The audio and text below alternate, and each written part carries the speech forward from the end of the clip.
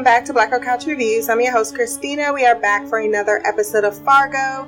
This is Season 1, Episode 3, A Muddy Road, written by Noah Hawley, directed by Randall Einhorn, premiered April 29th of 2014, and I gave this episode a 9.5 out of 10. The majority of it really worked for me. There were a few scenes that I was not a fan of, but I like the progression of the storyline. Lorne Malvo's character, played by Billy Bob Thornton, is the absolute scene stealer. What he's doing is the most interesting bit of the show. I'm a little less interested in Lester and what's going on with him. But when it gets back to what Malvo is up to and just about everything that he does, I find myself more engaged with the storyline. I'm not sure if I stated that this show is in 2006. Oh, that's the timeline of the series that these events are unfolding in. I meant to state it, so there we go. I will say the true story bit feels needlessly repetitive, and I'm still a little critical on how they are portraying some of these characters, that they're putting them in a very, it's too much, right? It's just a little too much to the left of believable, that it becomes a little bit of a farce. And I want to feel as threatened by these characters as they're supposed to be. But when you try to put in some of the little, more comedic bits, they sometimes take away from the full meaning of the story. And we'll talk about them as they unfold. During our recap, we start with a man in his office. I loved everything about this opening sequence. The feeling of drowning via his screensaver was a very quirky touch that worked. He keeps looking down the long aisle in his cubicle, between the elevator and said cubicle, and you hear the elevator ding, so you know that someone has gotten off, and he looks back and Malvo's just standing there.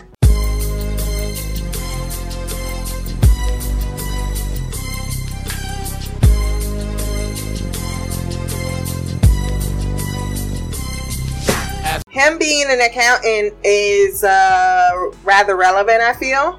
He apparently owes money, and Malvo isn't here to negotiate, grabbing him by the tie and dragging him down the aisle onto the elevator and into the parking garage in full view of everyone. That shit was crazy. He keeps his face obscured just enough.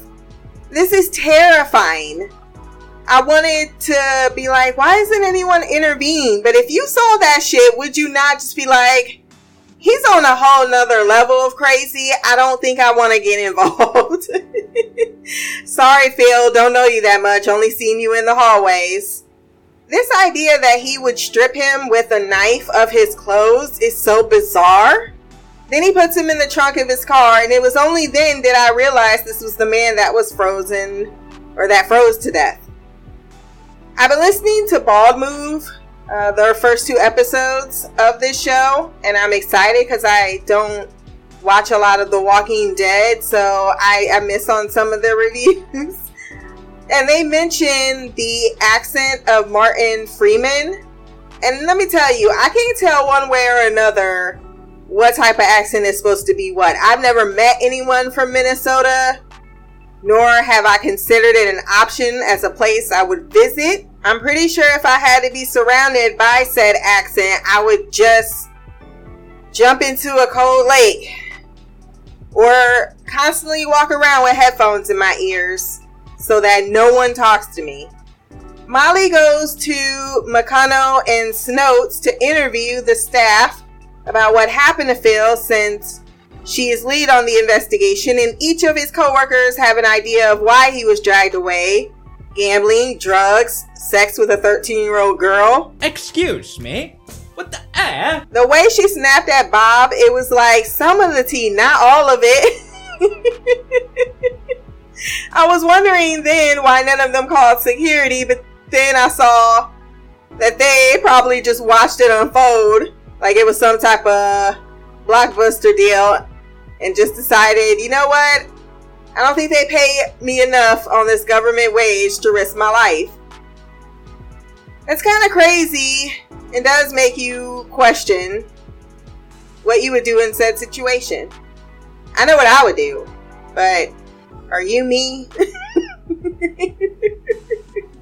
I feel if it was like a little girl being kidnapped, yeah, I would intervene, but some guy I don't know and some crazy motherfucker coming in with just a knife? Nah, that's not something that's my business. Molly gets her first glimpse of Malvo on the security footage.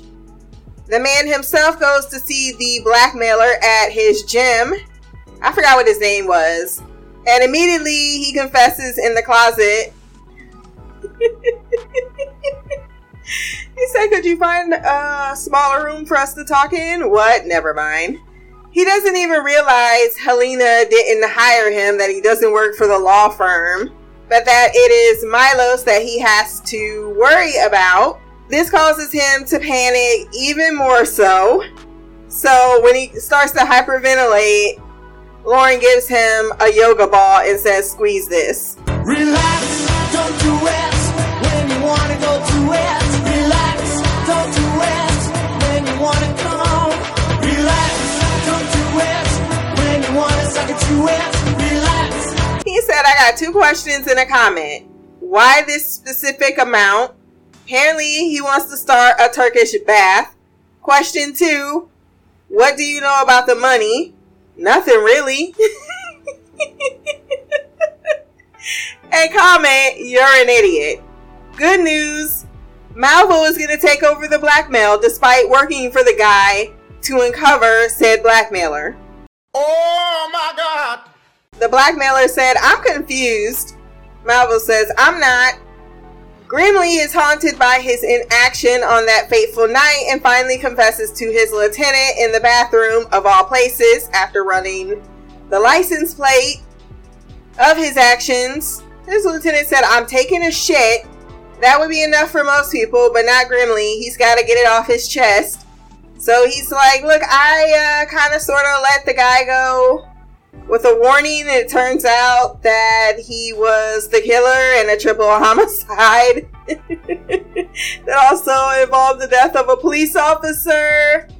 And he stole the vehicle of Lester's, which that's interesting because it ties him, Malvo, to the crime. So he's going to remain a consistent threat to Lester's. Like he's almost fucking with him. You know, you give in to the devil's voice and there will be consequences. Don't listen to the devil. And yet, he continues his devilish ways. It's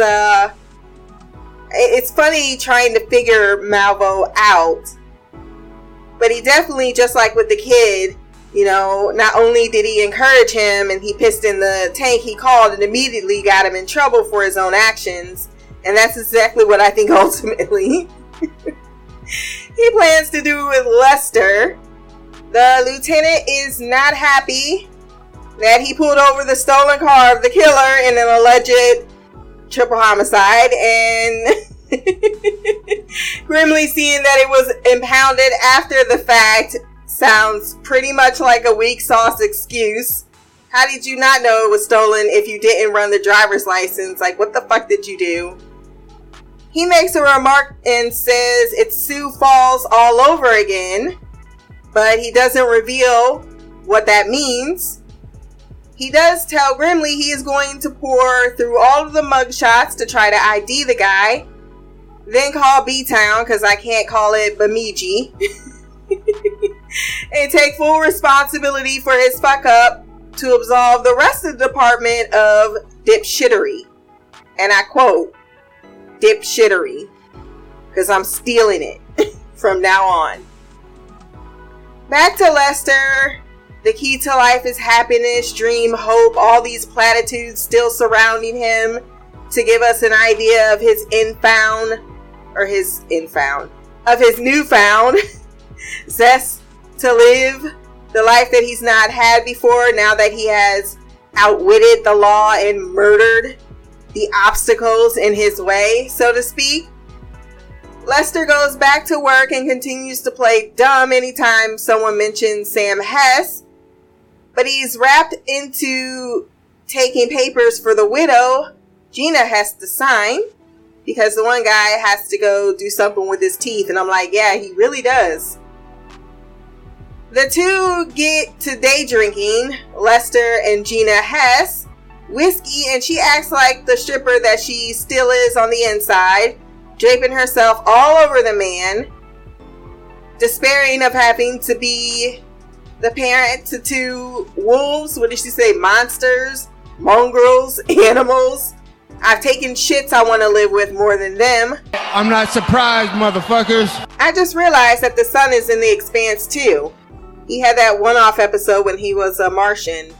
I just know everyone from The Expanse. I just watched Titans and Carino was in that show. She propositions him with anything he wants to get her money quicker. When Mickey sees this, he shoots his brother in the ass with an arrow. The creepiest part about the scene is Wrench and Numbers casually hanging out in the trees. Welcome to the bar. Welcome to the bar. Welcome to the bar. Welcome to the party. Malvo goes to a street buyer to get some Adderall, a high dosage. Pretend I'm a 300-pound 9-year-old that can't finish a sentence. I would totally buy that zombie kit though. For real. I feel like people are not taking that as seriously as it could possibly be. Molly meets with I have no idea, but I thought the whole scene was pointless and absurd. The dog went out to confront an intruder, except he already knew said person, it being Malvo, who replaces Milo's pills with Adderall and kills his dog King, placing the new ransom note next to said dead dog. What a shot of him coming out in his red robe. And then you have the dog with his neck slit open. He's just got artistically blood sprayed, and it's in white snow. I will say this episode runs long. This is the part of the episode where I expected it to be over. So when it kept going, I was like, it kind of took you know, that's just how we're trained, is 45-minute episodes. These hour and 15 minutes, whatever the fuck, feels like a lot. It feels like a movie. And sometimes we didn't sit down and watch a movie, we watched a TV show, and that's what you... It's a mini-series, so I suppose that gives it more...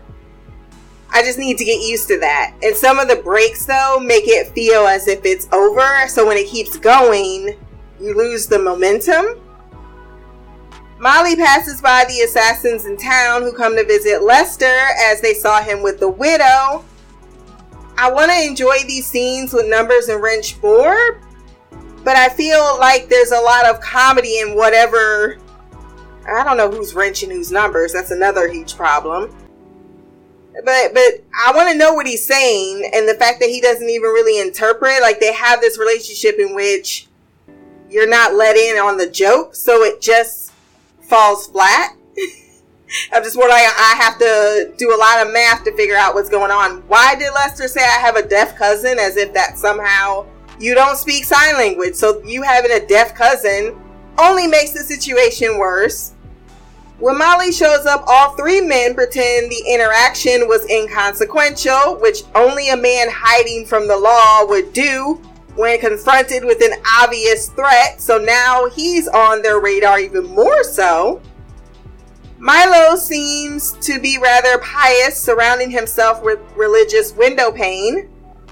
He also admires the saint of badassery for responding to the Romans burning him alive to say, hey, you missed the spot. To the ransom note, he replies, they can eat a turd because now they want $1 million. He does no longer think it's the ex-wife because she loved the dog more than she loved him. Lauren has the perfect cover to move onto the property. to Shamiko's delight, as he inwardly relishes watching the man poison himself, taking those pills like they're just candy. Molly goes to Bill and admits that she saw Lester and showed him the photo. That was slick too. She went and showed up like she was looking for insurance, and then he recognized the photo, and then he immediately acts like a suspect. But Bill is beyond, being rational, ignoring any mention of him. They're disservicing both characters, as Molly also could present more evidence before bringing it back up the next day after he pulled you off the case. You can make a lot more. I don't like those scenes together. And Bill, I don't care how incompetent you are. He does the stuff in Bubble Bath. He should have never been second in line. It doesn't feel like Vern is the type of person that would allow something like, it's not nepotism. What's the word I want to use for it? A type of seniority idea over, sure, he didn't have time to give his final wishes, but there's just no reason why this man should have been anything more than on a desk and never in line to be chief. So it takes me out of these scenes when he's just being, I'm just so upset right now, and he turns around.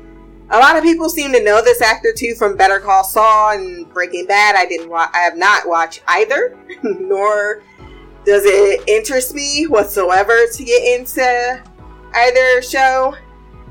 But it's not comical. It's just downright infuriating.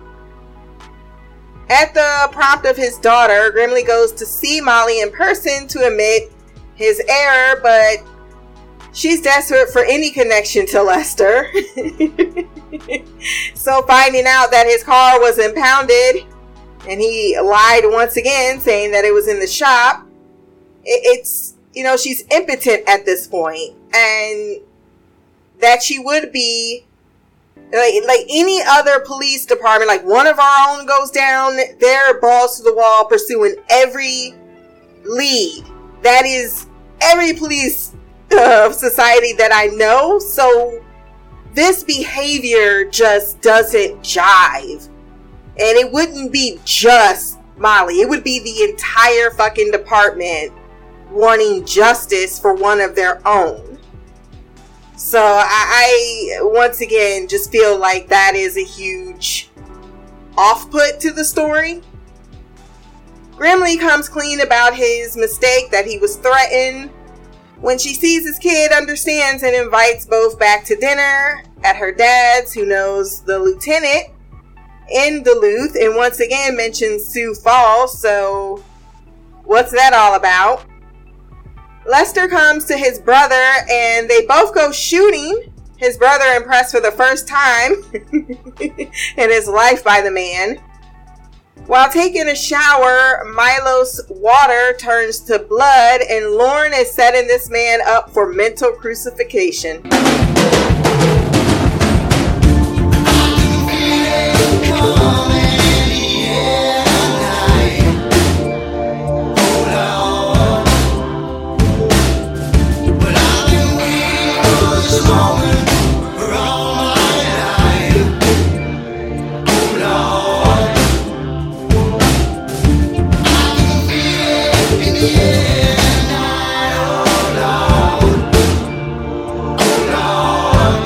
The man is definitely certifiably crazy.